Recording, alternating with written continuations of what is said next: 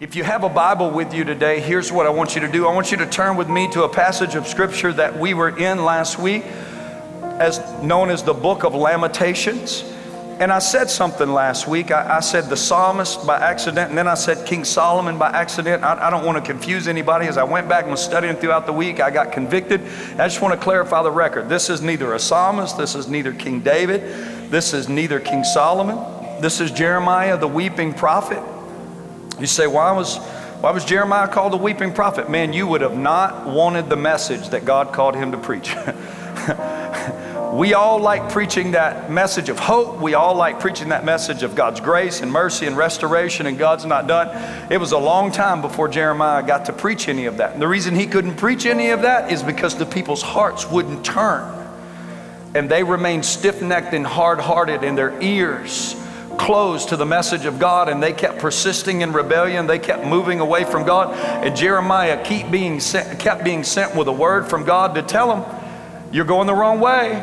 Judgment's coming. Your captivity's it's on the way. God's not pleased with this. Your doom is coming. And every time he would preach a message, people would beat him. They would throw him in waterless, bottomless pits, well shafts. I mean, they did. And Jeremiah would get a word from the Lord, and then he'd argue with God. He'd say, God, I'm not going to preach your word no more. Every time you give me a message, it's a nasty message. It's a negative message. And then when I go tell those people that don't want to hear it, they do horrible things to me.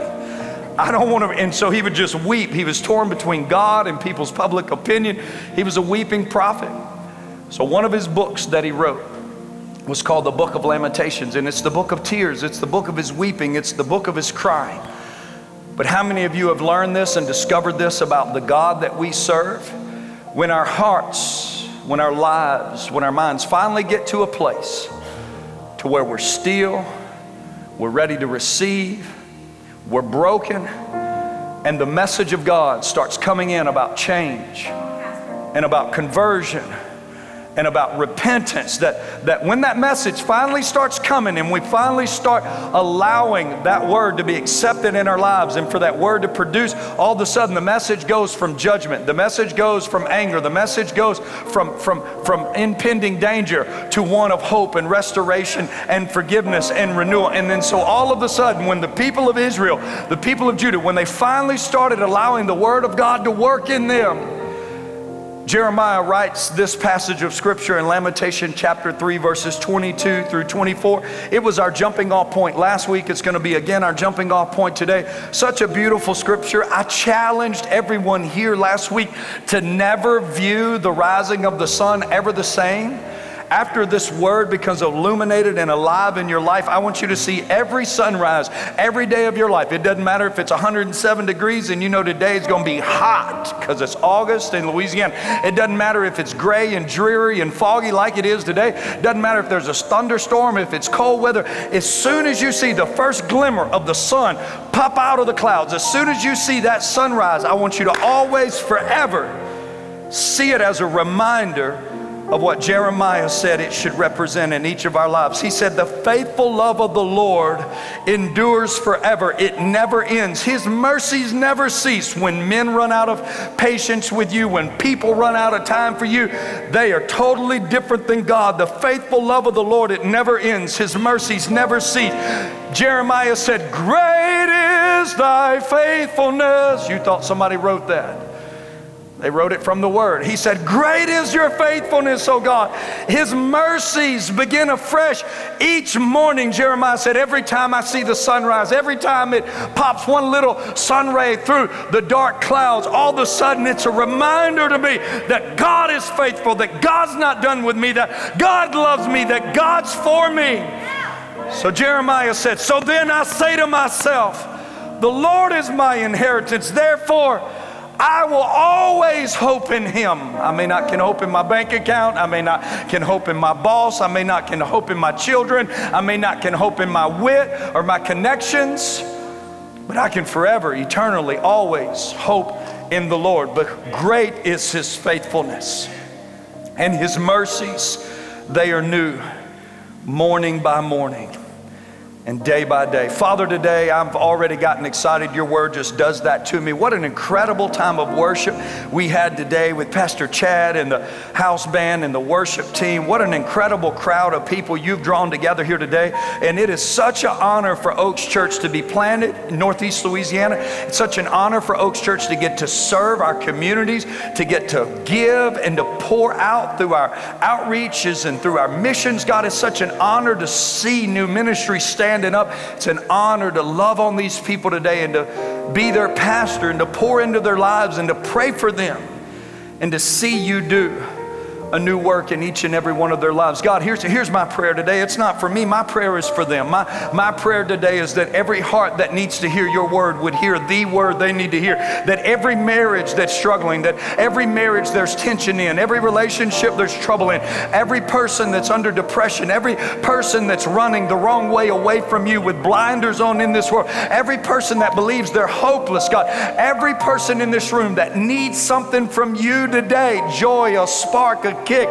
forgiveness, mercy, warning. God, I pray you would do that today through your word, unlike any other time in their lives. I ask it today in the holy name of Jesus, according to your will, by your Spirit. And I wish the Oaks Church family would give God a great big amen if you want him to do anything close to that today in this house. You know, I had said last week that as we were working our way through this first installment of Holy Habits, that I was just going to stop very initially in my comments. That in other words, I wasn't going to take us all the way through the message. And I didn't understand totally why I did that last week. I'll just be honest with you. Having been a pastor for a long time, having visited hospitals and done weddings and stood in many pulpits and led staff meetings and spoken publicly in front of people, over the years, it's like anything else. You learn some things about it. And when I was young, if I had all these notes and all these ideas, I would fall in love with the information. And because I knew it and understood it and had studied it up or read it up or prayed it up, I wanted you to get it. So even when the anointing was lifted and even when the time had expired on the clock, I would just keep on and keep on and keep on, and people would stay because they loved me or they felt trapped or their kids were held hostage. I don't know. But over the years, I finally got to a place where I realized when that lifts in the moment, it's good. It's better to leave people needing and wanting more than leaving and saying they had too much. And so I just felt like I should pull back in that moment. I felt like we had a great time in God and the Holy Spirit was moving and we were all at a place of decision. And as I walked away and got a couple of days into the week, it dawned on me, meeting with the staff, that so many of our regulars, so many of God's people were not able to be here. Maybe you were traveling, maybe you had stayed out the night before, maybe you were still enjoying the holidays. It kind of felt weird this year. On Sunday to Sunday, I really and truly felt like we didn't have much of a break, just the way it happened maybe around that Sunday to Sunday. So there's no telling what you were doing and there's no shame in you not being here. But as I left, I got to thinking, I said, man, there was so much that was shared or that was going to be shared that everybody really needs to hear. Maybe that's why the Lord kind of held me up so that you could be here this week. We put great effort, great thought into what we are doing to start this year to help you get off on the right start. It's not always how you start, how you finish, but how many of you know if you could make a good start, it's probably worth trying to make. It's important to finish well, but it's also to start well if you can. So this morning, I'm going to do something that I try not to do a lot, and that is to just kind of walk those people that are here today that weren't with us last week in a small form, a little bit of a synopsis, walk you through a little bit of what we talked about, and then we're just going to move on into everything that God's placed in my heart for the remainder of this message, this first installment of Holy Habits. We talked about last week this scripture, Lamentations, speaking this one overarching central truth that when the sun comes up every day, it should remind you that there are new mercies for you today, that God is faithful, He's unlike a man, and that you can trust in Him unlike anything else. And if the sun is shining in the sky, It should always be a reminder of a covenant between God and man to you that he has new mercy for you today. How many of you see a rainbow in the clouds and you go, oh, that's a reminder, that's a covenant? Does anybody even know what that's a reminder of? I got news for you. God already chose the rainbow a long time ago before somebody else tried to get their hands on it and rebrand it. It is a reminder of a covenant, and it's a promise, it's a covenant. Now I'm gonna drop something here. I'm gonna drop this, see how it goes. It's a reminder and it's a covenant that in last days teachings, how many of you are interested in last days teachings? Let me see your hand. Okay, all right, that's why I don't do last days teaching, because it's 4 of y'all. If everybody would have raised their hand, we'd have been doing last days next month. Just kidding. But in the last days timeline, which is known as eschatology, that God has made a promise that any judgments ever coming on this earth will never be by water again. He'll never flood the earth. All right? So I want you to know that when you see that rainbow, it means that when God's judgment, when God's anger, when he finally has to bring the world into account, that he's never gonna bring that with water. He's done with that. And you think, oh man, great God. No, because see, the next time he's not going to use water, he's going to use fire. Woo! That's like your mama saying, hey, if you don't get that right, I'm going to spank you with their hand. And then you say, but if you don't listen to me that time, I'm going to spank you with the belt. Brooke called me yesterday and she said, John. And I started racing in my mind. I was like, oh my goodness.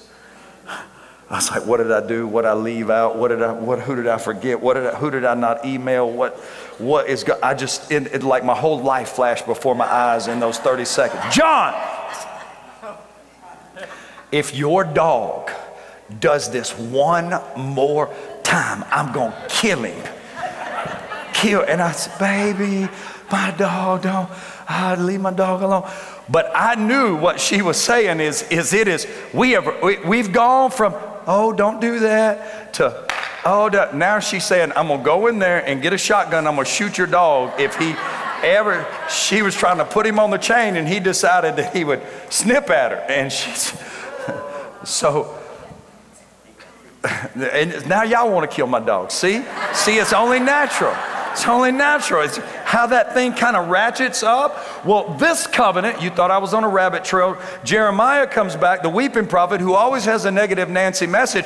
But when the word started working mightily in the people's heart and the people started responding adequately and appropriately, turning to God with remorse and repentance and tender hearts and getting their lives in line, then all of a sudden Jeremiah starts preaching a new message and he starts saying, listen, let me tell you something. There's something that comes from God after judgment. It comes after rebuke. It comes after correction. It is the mercy of God. It is the forgiveness of God. It is the grace of God. It's restoration from God. And he said, matter of fact, tomorrow, Israel, even if you wake up in Babylon, even if you wake up in captivity, even if you wake up in prison, even if you wake up in a halfway house or a three-quarter house, even if you wake up in the midst of the divorce, even if you wake up in the midst of the bankruptcy, if you look outside and the sun is in the sky, may it be an eternal reminder to you that God has new mercy for you today. He's not done with you.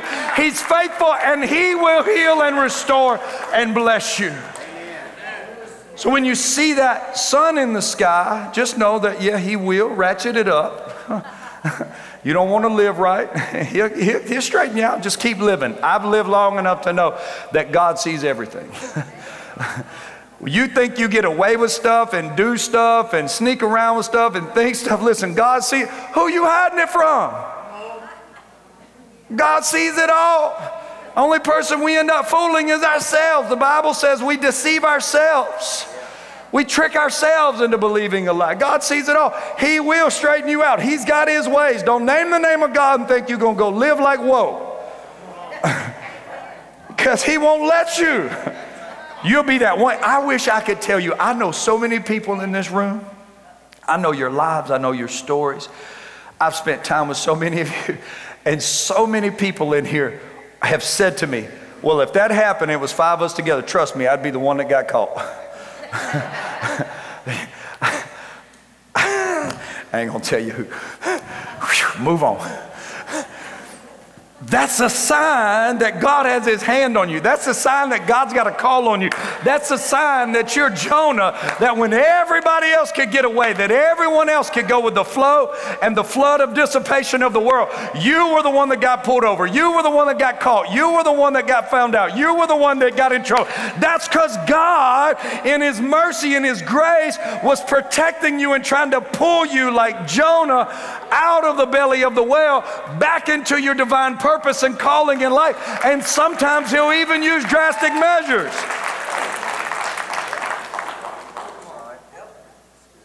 And when he does, and you finally humble yourself and get right, you'll look out there one day and that sun will be shining in the sky, and it's a covenant to you that after that correction comes, if you respond appropriately, his mercy's on the way in your life. His restoration's on the way. People say, well, God seems schizophrenic. He's angry here and then he's happy there. No, listen, God is constant. God's not schizophrenic. God's not bipolar. I'm going to just help you understand this in the Bible. God is always unrelenting to the unrepentant. And God is always merciful to the repentant. That's the answer to the riddle. If you want to see God angry and vengeful and judgmental, it's because people have been unrelenting and unrepentant. If you see God's mercy and his kindness and his blessing, it's because man has bowed his knee to his creator and said, I submit as the creation to your divine will in order for my life, and God's mercy comes. As we were walking through this last week, I asked this one question.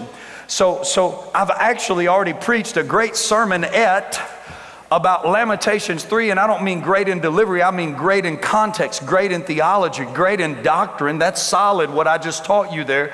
Really probably don't have to go much further, but there's a whole lot more that I want to get into. I asked the congregation last week at Oaks Church, was there any example in the scripture besides Lamentation 3 where we see some form of daily provision from God that would validate this teaching in Lamentation? Because the Bible says we shouldn't build doctrine, we shouldn't build theories about God and his word. We shouldn't build truths and keys and principles about God unless it has a reference of 2 or 3 to validate it. You don't just take one scripture and try to make it fit some scenario in your life. You need to see that teaching and that doctrine, that truth repeated.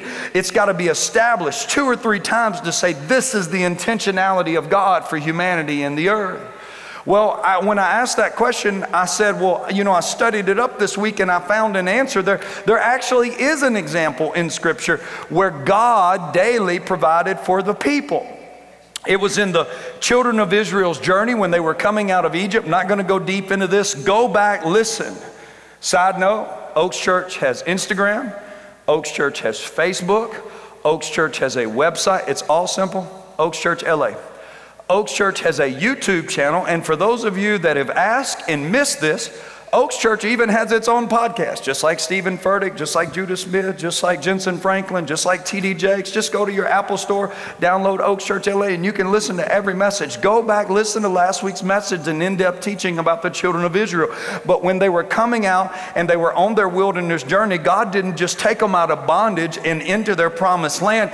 God said, I've got you out of Egypt, but now I've got to get the Egypt out of you. And so what he did is he told them, he said, I know you're going to be hungry and I know you're going to need provision. So here's what I want. I want you to wake up every day, look out the front doors of your tent, and there's going to be manna from heaven on the ground. Go and collect it, but always collect enough just for your needs today. Don't go out there and be greedy. Don't go out there and be selfish. Don't go out there and try to store it up, because here's what he knew about the human heart. He said, you'll go get 2 or 3 days worth of bread and put it in your little cupboard because you're lazy. And then you won't want to depend on me tomorrow. You'll want to depend on your cupboard. He said, there's only going to be bread for today. And he said, and then I know you're going to need some meat, and I'm going to make quail fly in under a sheet of glass. Now, does anybody remember what I said right here last week? Does anybody remember what I said last week? That I went on an outdoor excursion with a very dear friend of mine, like a dad to me, and I gave you a report that he didn't do very well. I was worried about his eyesight. He told me he was being kind and letting the kids shoot. It was Mr. Charles Brown. We was duck hunting. Well, I got news for you to report. He's doing better. He's shooting a lot of ducks, but now it's Jeff Edwards. I don't know what in the world's going on. He said he was letting Corey shoot. He said he was going to let me shoot other people. But I mean, Jeff, we got to get you a new shotgun. Got to help you out because, brother, you can't hit the broadside of a barn. All right, I'm going to pay for that one later. Sorry, that was meant to be fun. So the quail was flying in. I'm just kidding. I told him I get the microphone on Sunday. You can say what you want in the halls. I'm going to tell my story how I want to tell my story on Sunday morning. The ducks going to fly in so low, even Jeff could hit them. Just kidding. They was flying in so low, the children of Israel would go out there and they would, I don't know why I did that. I got myself, that Starbucks coffee was so strong. I got myself, help me, Holy Spirit, dig out of this hole. The quails were flying in, and he said, go out there and get the quail and bring it in, and every day you'll have bread from heaven and you'll have meat to eat, and every day I want you to go out there and depend on me. So when the sun comes up tomorrow, I want you to know the scripture reference that says when it comes up in the sky, that is a sign from God, like Jesus said, give us this day our daily bread, that everything you need from God today, in your marriage, everything you need from God today in your business, everything you need from God today in your parenting, everything you need from God today in your sobriety, everything you need from God today in your feelings, your mind, it is in this day. Don't worry about tomorrow. There'll be sufficient provision tomorrow. There'll be troubles for tomorrow. Live in the moment today. Everything you need, God will provide it in His faithfulness right now. And it took the children of Israel, which should have been a 40-day journey, it took them 40 years because it took them that long to learn to depend on God. So then I asked a question. I said, okay, if that's how it worked for the children of Israel, and they had to learn daily dependence on God, is there any references in the scripture that in the New Testament, God has done the same for us? And the truth of the matter, it is. They're very simple. I'm not going to get deep into them today. Just go back and listen to last week's message on any platform of your choosing. Number one, church family, if you were here last week, what does God give each of us on this planet daily as a reminder of His provision? Creation. Creation. Psalm 19 says that day after day, night after night, creation speaks without ever saying a word. That creation speaks in the language that has no barriers.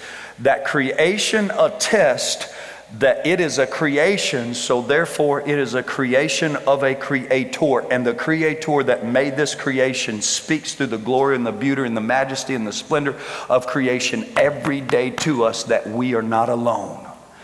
Secondly, the Apostle Paul comes back and he echoes that message of the psalmist in Psalm 19. And he says, yes, creation speaks daily. He said, but God left Himself with another witness. This is general revelation to all people. Tokyo, China, India, Somalia, everybody on the planet has creation speaking to them that there is a God. But God even went deeper and He put a conscience inside of every man, and that conscience speaks to all men. There's no true atheist on the planet. There's no true agnostic on the planet. The Bible says that God has revealed Himself to all men inside of them, bearing witness of Himself that He exists, and there is a difference in up and down, left and right or wrong. But men suppress that truth. Women suppress that truth. They deny what can be known of God, and they claim for themselves to be God or something else to be their God, and they exchange the truth of God for a lie. Everybody, every day, no matter if you go to church, never been to church, listen to a podcast, can shoot ducks, not shoot ducks. See how I slid that in there right there, trying to make that light. No matter who you are or what you do, everybody has a conscience, and that conscience speaks inside of you to the fact that there's a God. Watch this. You want to argue that with me? It's a great book. I would dare you to get this book. 10 Most Common Misconception of Christianity. And when it deals with the misconception that all men don't have a conscience, it will walk you back through all ages of time, all civilizations that have ever existed, all governing bodies of legal documents, that there has never been a society that endorsed or allowed child pedophilia. Because every conscience inside of every man, no matter what they knew of God or did not know of God, knows that's wrong.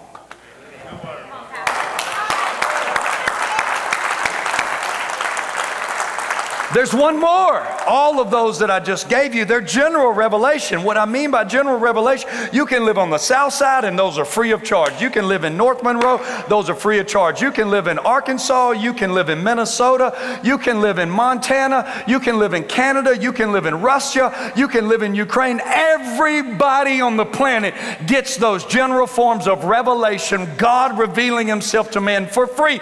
But then God goes through great lengths over centuries of time with over 200 different authors to allow us. Somebody hand me a Bible right now today. Miss Rhonda, those Bibles, we talked about her in the green room back there. God went through such great lengths to ensure that this book of divinely inspired scripture, this God-breathed word written by hundreds of men that never knew each other, they lived in different geographical locations, but they wrote one letter. There's a scarlet thread from Genesis to Revelation. The anvils of time have beat upon this word. The ideologists have beat upon this word. The secularists have beat upon this word. And this word has been left constant and sure. The rock remains the same, but the hammers and the anvils of all time periods have found themselves worn out, and they are nothing compared to the eternal truth of this word. And God now, in special revelation, God went through special lengths to breathe. Not demonically possessed. God didn't make a man's hand start going. That's called mechanical dictation. That's not how this book was written. Stay away from anything that possesses you. Amen? Right? Stay away from anything and anybody says, well, I was out of control. I don't know what was happening. No. Come on up here. James 5:16, let them call for the elders of the church. They'll pray the prayer of faith and anointing with oil. And we will break that stuff off of you in the name of Jesus and get all that possession, all that oppression off of you. What you want to be as a Christian is inspired. What you want to be as a Christian is God breathed upon. What you want to do is have a fire in your bones like Jeremiah. What you want to do, I still want to have my personality. I still want to have my wit. I still want to be funny. I want to have jokes. I want to have friends. I want to make fun. I want to live life, and I want to be all that, but with a little breath of God on me that makes me holy, that makes me pure, that makes me righteous, that makes me compassionate and gracious. I want that inspiration from God on my life. It's what you want, and God breathed that on all of these men. I'll give you a challenge. Is there any chapter in this book written in any other language? Old Testament's written in Hebrew. New Testament's written in Koinonia Greek. You say, well, why did Jesus speak Greek? Why did the Jews speak Greek? Because they were Jewish people. It's called the Hellenistic period. Alexander the Great conquered the world. He forced the Greek language and the Greek currency on all people that he Hellenized. He put under his control. It was a sign of his dominance over them, their submission. So all Jews in the New Testament times after the Greco Empire gave way to the Roman Empire, they still spoke Greek. Could you imagine Russia coming and taking over America and your grandchildren don't speak English anymore? They speak Russian? That's what happened. Is there any chapter in this book written in any other language? There's one half a chapter in the book of Daniel, chapter 4, and Nebuchadnezzar himself, after he walked out in Babylon, and he said, look what I have built with my own hands. And the Lord smote his mind. And the Bible says that he became like an animal. For 7.5 years, he lived out in a field and he ate grass, and his fingernails grew like eagle talons and his hair grew long like bird's feathers. And he became a madman. And after 7.5 years, he looked up to heaven one day and he said, you are the true ruler of all of the world. You are the true creator of all creation. And God restored his mind. And when Nebuchadnezzar came back to Babylon, he wrote one half of a chapter in Daniel in Aramaic and you ought to go read it. He said, anybody that thinks he's something, a bowl of chips and a bag of grits, you ain't nothing, because I met the man who made us all and made it all, and he alone is God, and all men should worship him. And he issued a decree in all of Babylon that everybody in Babylon, check this out, should worship a Jewish God. Didn't learn that in the history book, did you? This Bible speaks to us every day. This Bible, God has gone through great lengths to give us. This scripture, check this out, is inspired. I'm going to show it to you. I put together, our team put together, we have a great team. Let's hear it for the Oaks Church team. They put together, man, just the most incredible manual that we've ever put together as a group of people to start our years together. How many of you are working your plan already this week? Come on, raise your hands. Don't lie in church. You know what happens. Acts chapter 5, you lie in church. God may strike you dead. Don't lie in church. I'm just kidding. Raise your hand if you're working the plan. Listen, we bought and printed hundreds of these. In here, there are yearly reading plans. There are fasting guides. I mean, there's just all kind of stuff in here. Prayer guides, a lot of information. But what we talk about in here is not only getting people to a place of decision to put the scriptures in their lives. See, you don't have no choice. When you go outside, creation speaking, you just may not be listening. See, you don't have no choice. You wake up every day, and if you wake up with a conscience. But here's what the Bible also tells us. We get good at sinning, and we harden our conscience until it becomes like a callus. Anybody got any calluses in here? Anybody got any calluses? You know, you go out there when you got little young, soft, tender hands, and you work a set of post hole diggers, you come back with a whole handful of blisters. You get around somebody that works every day and they working them post holes, and you over there looking for a pair of gloves because they got calluses on their hands. That's what happens to our hearts. You get good at lying, your heart gets hard. You get good at manipulating, your heart gets hard. You get good at deceiving, your heart gets hard. You get good at cussing, you get good at cheating, you get good at embezzling. Anything you want to do, you get out there and you start mistreating, and your heart gets hard. And it don't hurt. How many of you remember the first time you said a cuss word after you got born again?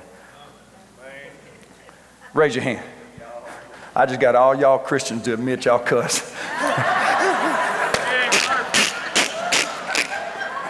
Bunch of cussing Christians. Come on, let's be real in church, man. Come on.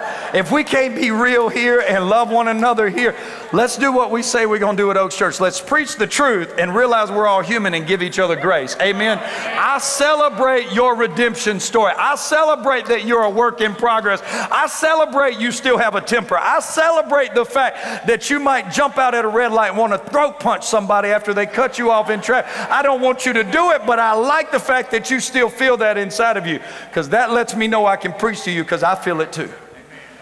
Amen. Amen. This Bible has a way of speaking to us in a greater capacity than creation does. It has a way of speaking to us in a greater capacity than our conscience do, because we can deny God in creation. We can harden our conscience to the conviction of God. But this scripture, if you'll take 2 minutes and you'll start reading this word. You know what I got last week? Somebody said to me, and they were so sincere, well, I don't know what it says. Pastor Todd, I got an answer for you.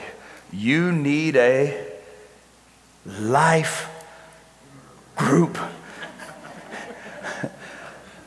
I can show you in scripture. It was my Bible devotional this morning, because I'm reading this plan myself. It ain't something I typed up and asked you to do that I'm not doing. I was in Matthew 22 today, and there was an Ethiopian eunuch under the rulership of Candace, and he had gone up to Jerusalem to worship, and he had a lot of money, and he bought the book of Isaiah as a scroll, and he's riding in his cart on his way back to Ethiopia, and he's reading Isaiah like many of you, and he says, I don't have no idea what in the world I am reading. And Philip was called over by the Spirit of God next to his traveling caravan. He said, sir, do you understand what you're reading? And that man said, I don't have no idea what I'm reading. Is this about you? Is this about Isaiah? Is this about somebody else? And Philip got up there in that cart with him, and he started explaining the book of Isaiah, preaching the gospel, showing him the Messiah, until all of a sudden the Ethiopian eunuch cut him off at point 2 and said, there's a mud hole right there. Can we just get out and I get baptized right now? Because I think I got the memo. If you don't understand the Bible, get around somebody that does. Get in a life group. Go to the men's ministry meeting with Mike Smith. Get on the website. Get in one of these recovery groups. Get in one of the women's Bible studies. Lord, we even teach you the Bible while we're showing you how to dance, I believe, this trimester, right? We'll teach you how to run and learn the Bible. We do it all. You come to CrossFit with the pastors, we'll talk about the Bible. Get around somebody that understands it. If you got a Bible you don't know how to read, put it on the coffee table as a conversation piece, but go online. Get with us. Let us buy you a plain spoken layman terms Bible that you can actually read and understand. You got to get something from this word. It don't matter if it's 2 sentences, 2 paragraphs, or 2 chapters. Make a decision to spend time in this word. This word will speak to you in a way that your wife can't, that your children can't, that I can't, that your small group leader can't. This word is alive and breathing and active. It's powerful. It's sharp. Matter of fact, here's a little small study plan. This is what I use. It don't matter if you're reading a little bit or a lot. This is how I want you to study this year. Number one, they're going to put this on the screen. I want you to start. Oh, well, that'd be good too. Maybe you're a digital person and you're not a book person. You can scan that and that'll take you to a reading plan as well. But after you, I see what you did, Jared. You slid that in there on me because you made that. You was like, oh, Pastor, I want you to tell people about this. Okay, I see. All right, you proved your point. No. Number one, here's what I want you to do. I want you to write this little acronym in your notes. And here's the acronym, SOAP. S-O-A-P. How many of you know we all need a little soap? I heard one of y'all say, some people more than others. That's why I move seats. Just kidding. We all need a little soap in our lives. And I want you to know the S in the SOAP acronym stands for Scripture. Put this Scripture up on the screen. Let me show you about how powerful Scripture is. But you must remain faithful, to the things that you have been taught. This is Paul talking to Timothy. But you must remain faithful to the things that you have been taught. You know they are true. For you know you can trust those who have taught you. For you have been taught the Holy Scriptures from your childhood. Do you know where those kids are at back there? Stand up, sir. You know who this guy is? Anybody know who this is? That's who? Jonathan Kirkland. Who is this? That's PC. PC's done become a hero. This is the children's pastor of Oaks Church. I didn't say the child director. I didn't say the child babysitter. I said the guy that studies every week like he's up here preaching. Do you preach messages back there to their little spirits like I'm up here preaching every week? Do you go to teen challenges, take as many guys as want to go down there and preach to those guys Friday nights every month? This guy is the preacher of the gospel to the children so that your kids will one day be able to say, put the scripture back up on the screen, that they have been taught the scriptures from their youth, from their adolescence. And Paul tells Timothy, you've been taught these things and you know you can trust in them. You know they're true. Here's what he goes on to say about this word of God. And they have given you the wisdom to receive salvation that comes from trusting in Jesus Christ. Now, as I said last week, I'm going to say one more time. Most of us believe that salvation and conversion is answering an altar call, raising our hand, filling out a church card, getting our names written in the Lamb's Book of Life, and then we can go live like twice the child of hell that we want to for the rest of the days. And then we've got this perversion in doctrine called eternal security, that no matter what we do here in this life with our faith, that we're safe there on the other side of the here blue yonder. That is not true. The scripture says right here, leave it up on the screens, please media booth, that these scriptures, if you guard them, if you protect them, if you obey them, if you move towards them, if you walk towards them, they will ensure that when you step over into eternity, you will then receive the salvation that you've been promised by God you will receive. All scripture is inspired by God and it's useful. Don't check out on me now. Scripture is useful to teach us what is true. How many of you know you've got to leave it on the screens, please. You've got a propensity, a human propensity to exchange truth for a lie. Just accept that. We all have a human propensity to take what is true and set it on the side so we can embrace and grasp a lie.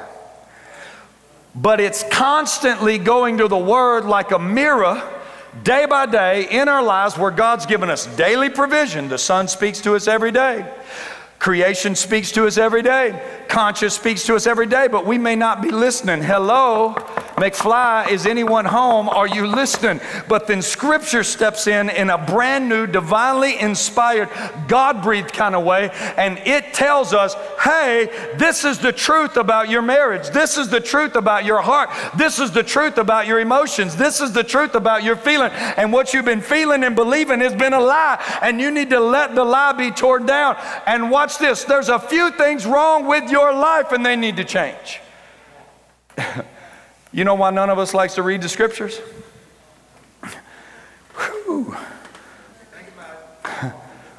Because none of us want to see what's wrong. I had a little spot on my head.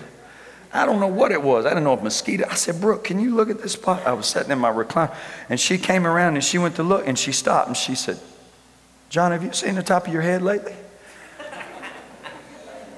And I said, no, baby, I haven't. What are you telling me? She said, give me your phone. I still didn't get it.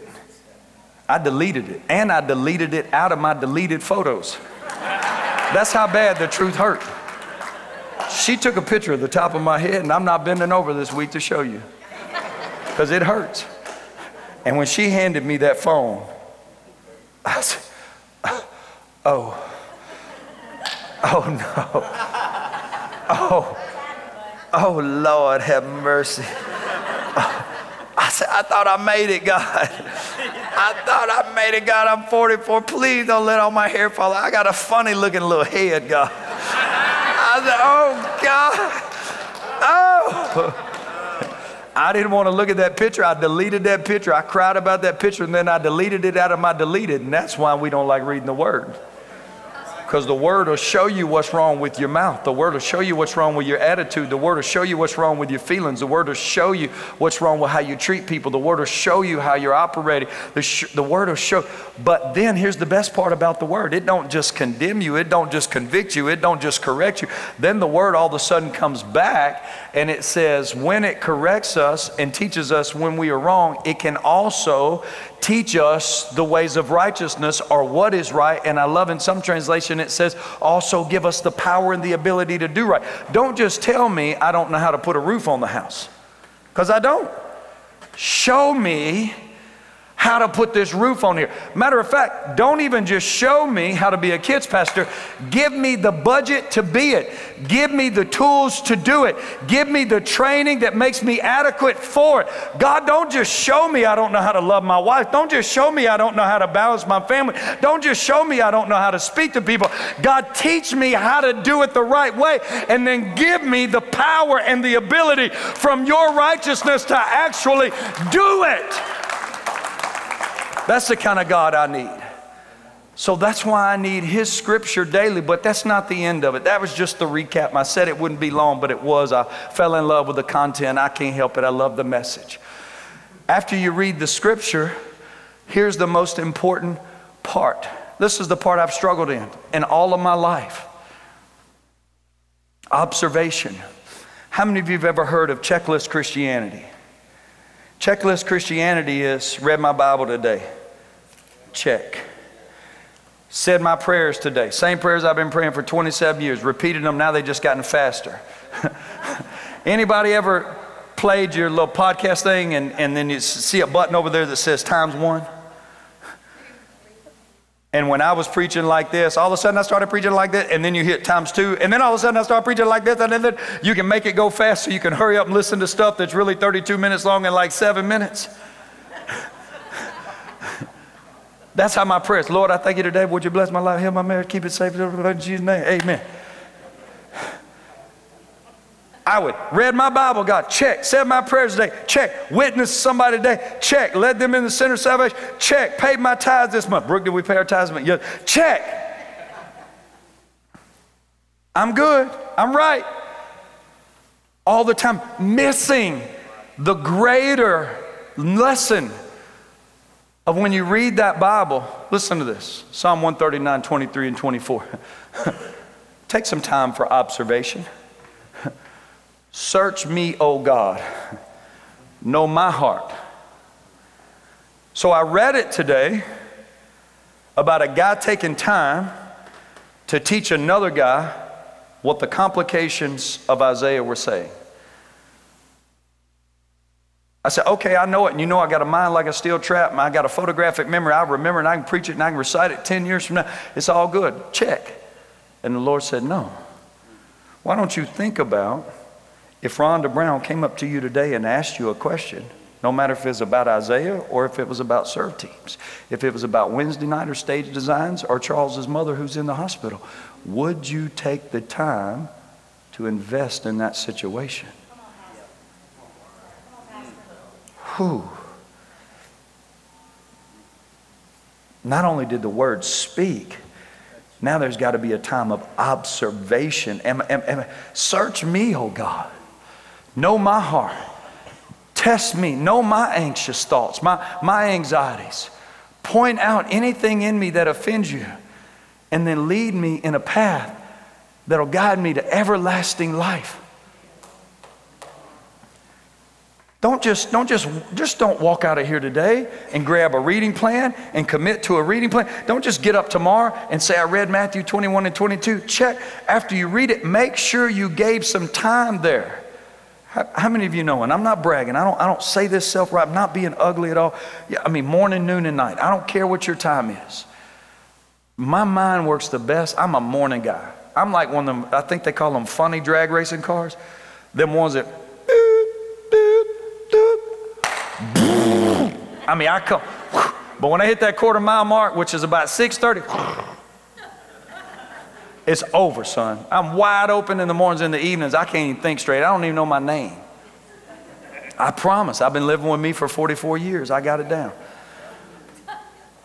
I like the mornings, but I also like hunting, and them blooming deer and duck make you get up real early. So that means if I'm going hunting at 6:30, I got to be up at 4 o'clock because I got to have some time to read that Bible and let that Bible speak to me. And then I got to make sure I didn't have just enough time to read the Bible and say, check, I read the Bible, and then I had some time for this thing to be observed, meditate, set, marinate on it, soak on it. What did it actually say to me?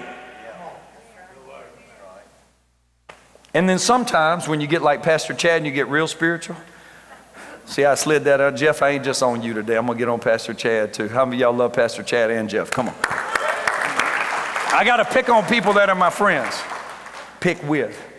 Pastor Chad, he gets up here every week, man, and he got a word. We get in the middle of worship, and he got some honey from the rock. Come on. He got some heavy revy. He got something he's been studying on all week long. And I'm going to tell you where that comes from. That doesn't come from observing yourself. That comes from right here. That comes from when you read something in Matthew 21 and 22. You go, oh, he was reading the book of Isaiah.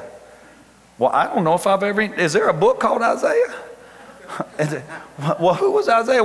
And then you reach over and you grab that little marker that we put on our Bibles in the old days so you would know what Isaiah was and where it was. You grab it and you flip it over and you do this. Acts chapter 17 verse 10. That very night the believers sent Paul and Silas to Berea. When they arrived there, they went to the Jewish synagogue. And the people of Berea were more noble and open-minded than the people of Thessalonica. And they listened intently and eagerly to Paul's message as he preached the gospel. Then when Paul left, they went and they searched the scriptures day and night to see if those things that Paul and Silas were preaching and teaching them were true. You don't just let the word search you. You go search the word to find out what the history is, the backstory is, the context is. Why did they get that miracle? What led up to that imprisonment? How did this occur? When did that occur? What was the time? You got to make sure that you got some time in your devotional time to actually start with the Bible and then observe the Bible while the Bible observes you, because you don't read the scriptures, Chris. Say it. The scriptures read you. And then after you start with scripture and you have a time of observation, I'm expecting all the wives in here right now to give me a standing ovation, to give God a standing ovation. I'm going to tell every one of your husbands, including me, you don't get brownie points for just reading it. You don't get brownie points for just searching it out and letting God search you. You get brownie points when the change is made and the rubber meets the road and it really turns into application. Okay, well, that ain't go over real good with the ladies. I'm going to get a standing ovation from the men. All you ladies, don't just do your little first 5 and listen to Lisa Turkhurst and go through your little Beth Moore and read about it and observe it. After you read and observe it, if you're working on patience with your husband, if you're working on being balanced in your marriage, if you're working on let the rubber meet the road and let there be some application to what you're investing in and what God's trying to invest in you. All right, all right, all right. Me and the men, we homies. Me and the men, we boys. Psalm 51, I love this. Here's what David said. David, listen, David is the king. Context. Context is king. And now we're going to talk about King David and the context of him being king. He's arisen. He's the ruler. He's got the city of David. He's got the united 12 tribes. I mean, David is living the dream. He got the family business and he don't even go to work. Other people running the business better than he can run the business. Joab goes out in a time of war, and David is up there walking on the rooftops, and he sees another man's wife coming off her purification period, and she's taking a bath on the roof of her house. And because David's house is bigger than everybody's house, he can see down on his roof, and he didn't need to be looking on her roof. And he said, I think I'll take that. And they said, well, she's got a husband. He said, I think I'll have him killed. And then all of a sudden, the word of God walks into his life one day and says, you took that man's wife and you killed him, and God would have given you everything and you already had it all. And David, at that moment, after the scriptures had been observed in his life, he made a decision in Psalm 51. He said, the rubber's got to meet the road. Now it's time for a major change in my life. There's got to be some application. He said, oh God, create in me today a clean heart. Renew your loyal spirit within me. Do not banish me, God, from your presence. Take not your Holy Spirit from me. Restore to me the joy of salvation and make me willing to obey you. What? It was a beautiful prayer until that point. What he prayed at that point, what he stated at that point is, I will no longer drive the ship. I'm moving over to the co-passenger seat, and God, now you're going to drive the ship and I'm going to obey what you tell me to do. The rubber's got to hit the road. None of us will walk that out perfectly, but it does not mean that we should not perfectly attempt to walk it out. I'm going to say that one more time. None of us may walk it out perfectly, but it does not mean we should not attempt to walk it out perfectly. It's hard to love people when they curse you. Doesn't mean we shouldn't attempt to walk it out. Then I will teach. Whew, this is where I get fired up. You done got me. You done cut me, convicted me, broke me. Now you're healing me and you done fixed my walk. And he's like, who can I go tell about you? I'm gonna go to CR and I'm gonna teach some other people who have been rebels to return to your truth. I'm gonna start me a life group. I'm gonna find somebody messed up, tore up, broke up, bound up, locked. I'm gonna find somebody else hurt, bitter. I'm gonna find somebody else mad. I'm gonna find somebody else in some dire situation like I was in. And I'm gonna show them that through the inspiration of your word, the searching of your scriptures in my heart, the application of your word in my life, that all things can be made new, that restoration is a part of your plan, that they can have a future and a purpose and a destiny in and with the remainder of their life. David said, let me at them, God. I'm going to go teach them about you. And here's what we know about David. He is said to be the greatest king of all of Israel. He ruled over the united tribes. And God said, he's a man after my own heart. You notice God didn't say he was a murderer. God didn't say he was an adulterer. He was a murderer. He was an adulterer. God just said he's a man after my heart, because after his murder, after his adultery, his heart was tender to the heart of God, and he moved away from his hard heart to God's heart. I know it's long and late. I'm going to go. I promise. I'm going to go.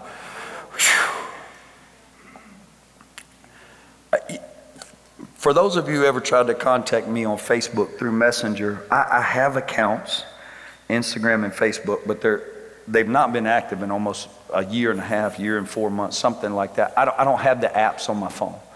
The church, it takes up a lot of time. And right around Christmas, we were posting a lot, so I reinstated them, and I had sold one of the kids' four-wheelers, needed marketplace, put it back on there for a little bit. So I'm going to make a statement. I'm not a big Facebook poster.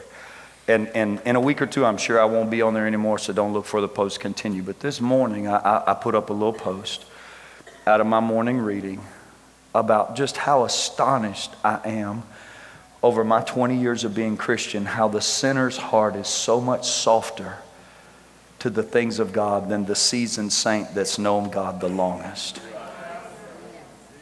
I'm not saying being a sinner and being wrong and freshly coming to God is better. That's not what I'm saying. I'm just saying I think some of our seasoned saints that have known God the longest need to guard the sensitivity of their hearts, because religion has a way of hardening you. People have overthrown kingdoms. People have murdered people. People have destroyed homes, all in the name of religion. And it just burdens me that those of us that say we know the Lord the most or the longest would have the hearts that are the farthest from Him. You say, what's that got to do with the price of tea in India in this message? As we're just talking about that word finding application in our lives, I just don't think no matter how long we've served God, we ever outgrow letting the word be applied to our lives. It don't matter if you're on day 1 or if you're on day 101 or if you're on day 4001. The word's still got to be finding its way into areas of our lives. Amen or roll me. Pastor Chad, would you come? I'm gonna land the plane, because we've got some ministry we want to do for you today and in you today, other than just worship and other than just preaching, which all that's great. While we're waiting on Pastor Chad here for just a moment, this gentleman here is Mr. Jeff Cage. He's a real special man in this wheelchair here with a red shirt. If you need somebody to put on your prayer list this week, pray for Jeff. Jeff's in a battle for his life with his health, with his lungs and COPD, and I believe in prayer. How many of you believe in the power of prayer? And Jeff looks better than he did last week, but I want y'all to pray for Jeff this week, okay, man? And we're gonna see God's provision in Jeff's life. Amen? Speaking of prayer, I want to answer the P in the SOAP, an acronym here.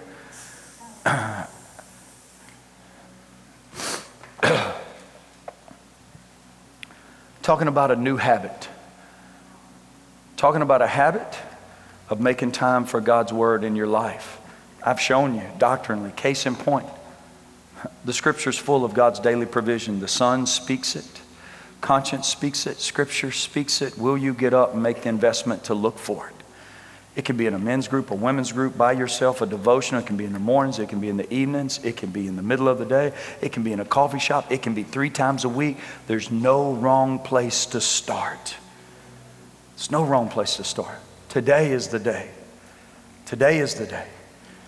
You just make a decision to start. You start with Scripture. After you spend some time in Scripture, observe it. Let it observe you. Then find where it has application. How many of you know? We all know a lot of people that talk it. But the guys that really stand out, and I could name 3 or 4 of them in this room that stick out to me, they mean something to me. They walk it. They walk it. Here's how you end that time every morning. You end it with a time of prayer. I love this scripture. Isaiah promises at the end of his message of judgment, his message of condemnation, his message of God's angry. He tells the children of Israel, listen, if you'll just turn your hearts, if you'll just repent and come back to the Lord's arm is not like Pastor John's arm. It's not too weak to save. But most importantly, his ear is not too deaf to hear. You know, God can't hear if you're not speaking. You say, oh, he knows my heart. He does, but there's something about speaking. The Bible says, I believe, so therefore I speak spoke. Going to God in prayer isn't as much about a daily repetition as it is about a daily dependence in a relationship. See, many of us used to run to booze. Many of us used to run to drugs. Many of us used to run to addictions. Many of us used to run to money. Many of us used to run all these different hiding places, all these different coping mechanisms, all these different healing, all these different things that soothed us and fulfilled us. But God says, I am the rock higher than all. You can run to me. You can hide in me. I am your shelter. I am your deliverer. I'm your strong tower. I'm your hiding place. Don't run to that. Run to me. You say, well, I don't know how to pray. I'm so glad you said that. You ready for this? Our Father, who art in heaven, hallowed be thy name. Come on, help me. Thy kingdom come, thy will be done on earth today as it is in heaven. Give us this day our daily bread. Forgive us of our trespasses as we forgive those who's trespassed against us. Lead me not into temptation. Deliver me from the evil one. For thine is the kingdom and the power and the glory forever. Beautiful prayer, right? Easy to pray, easy to recite. So many of us have it memorized. Can I pitch an idea at you? I don't think Jesus is ever going to be mad if you pray that prayer. That's not what I'm saying. Let's not twist the scriptures. But I also want you to know this is a model for prayer. Jesus said, when you go to the Father, begin by exalting Him. Begin, hallowed, holy, powerful, great is your name. The Bible says you go into His gates. You ever wonder why churches have worship first? You ever wonder why when you walk in here and you're depressed and you're angry and you're upset and y'all was fighting in the car and the kids didn't want to get dressed, they didn't wear their shoes, you told them where you walk in here and Pastor Chad is like, whoa! The music's loud and it's hot and we're like jumping and shouting because the Bible says we've got to combat that atmosphere, that energy, that attitude you just came out of, because the Bible says you go into His gates with praise. You go into His gates with thanksgiving. Forget about the fight at Starbucks. Forget about the boss this week. Let all that junk go. Get up in the presence of God. Transcend this earth into the heavens. Enter His gates with praise. Enter His courts with thanksgiving. When you go to God, that's a model for prayer. You go to God and you honor Him. You hallow His name. Listen to this. And then when you pray, thy kingdom come, thy will be done. Here's what you're saying. Bring my life, my heart, my mind, my marriage, my children, our home, our business, our money. Bring it into alignment with the kingdom of heaven. All these things I've been trying to do, get off track, pursue this, that, chasing that. God, bring all that right back in alignment today. After you hallow it and honor God's name, and after you pray for alignment, just come back and give Him thanks. Lord, I thank you for this day, and I thank you for your daily bread, your provision. But God, you've done so much. I just want you to know I've messed up. I repent right now. Forgive me of my sins. But check this out. God, I also need some help because some folks have messed me over, and I need some help forgiving them. And then, Lord, most importantly, when I go out today like the prayer of Jabez, deliver me from evil means don't let the enemy attack my life. May your angels surround about me. May they keep me that I would dash not my foot against a stone. May I be hidden under the shadows of the Almighty. I have made my refuge in my home in the Lord. Lead me not into temptation. Deliver me from evil. This is you praying God's hedge of protection around your life. So if you don't know how to pray, just start with honoring God. Just pray for divine alignment with God in your life. Just thank God. Repent to God. Ask for the power to forgive other people and request His protection, His angels to be assigned over you.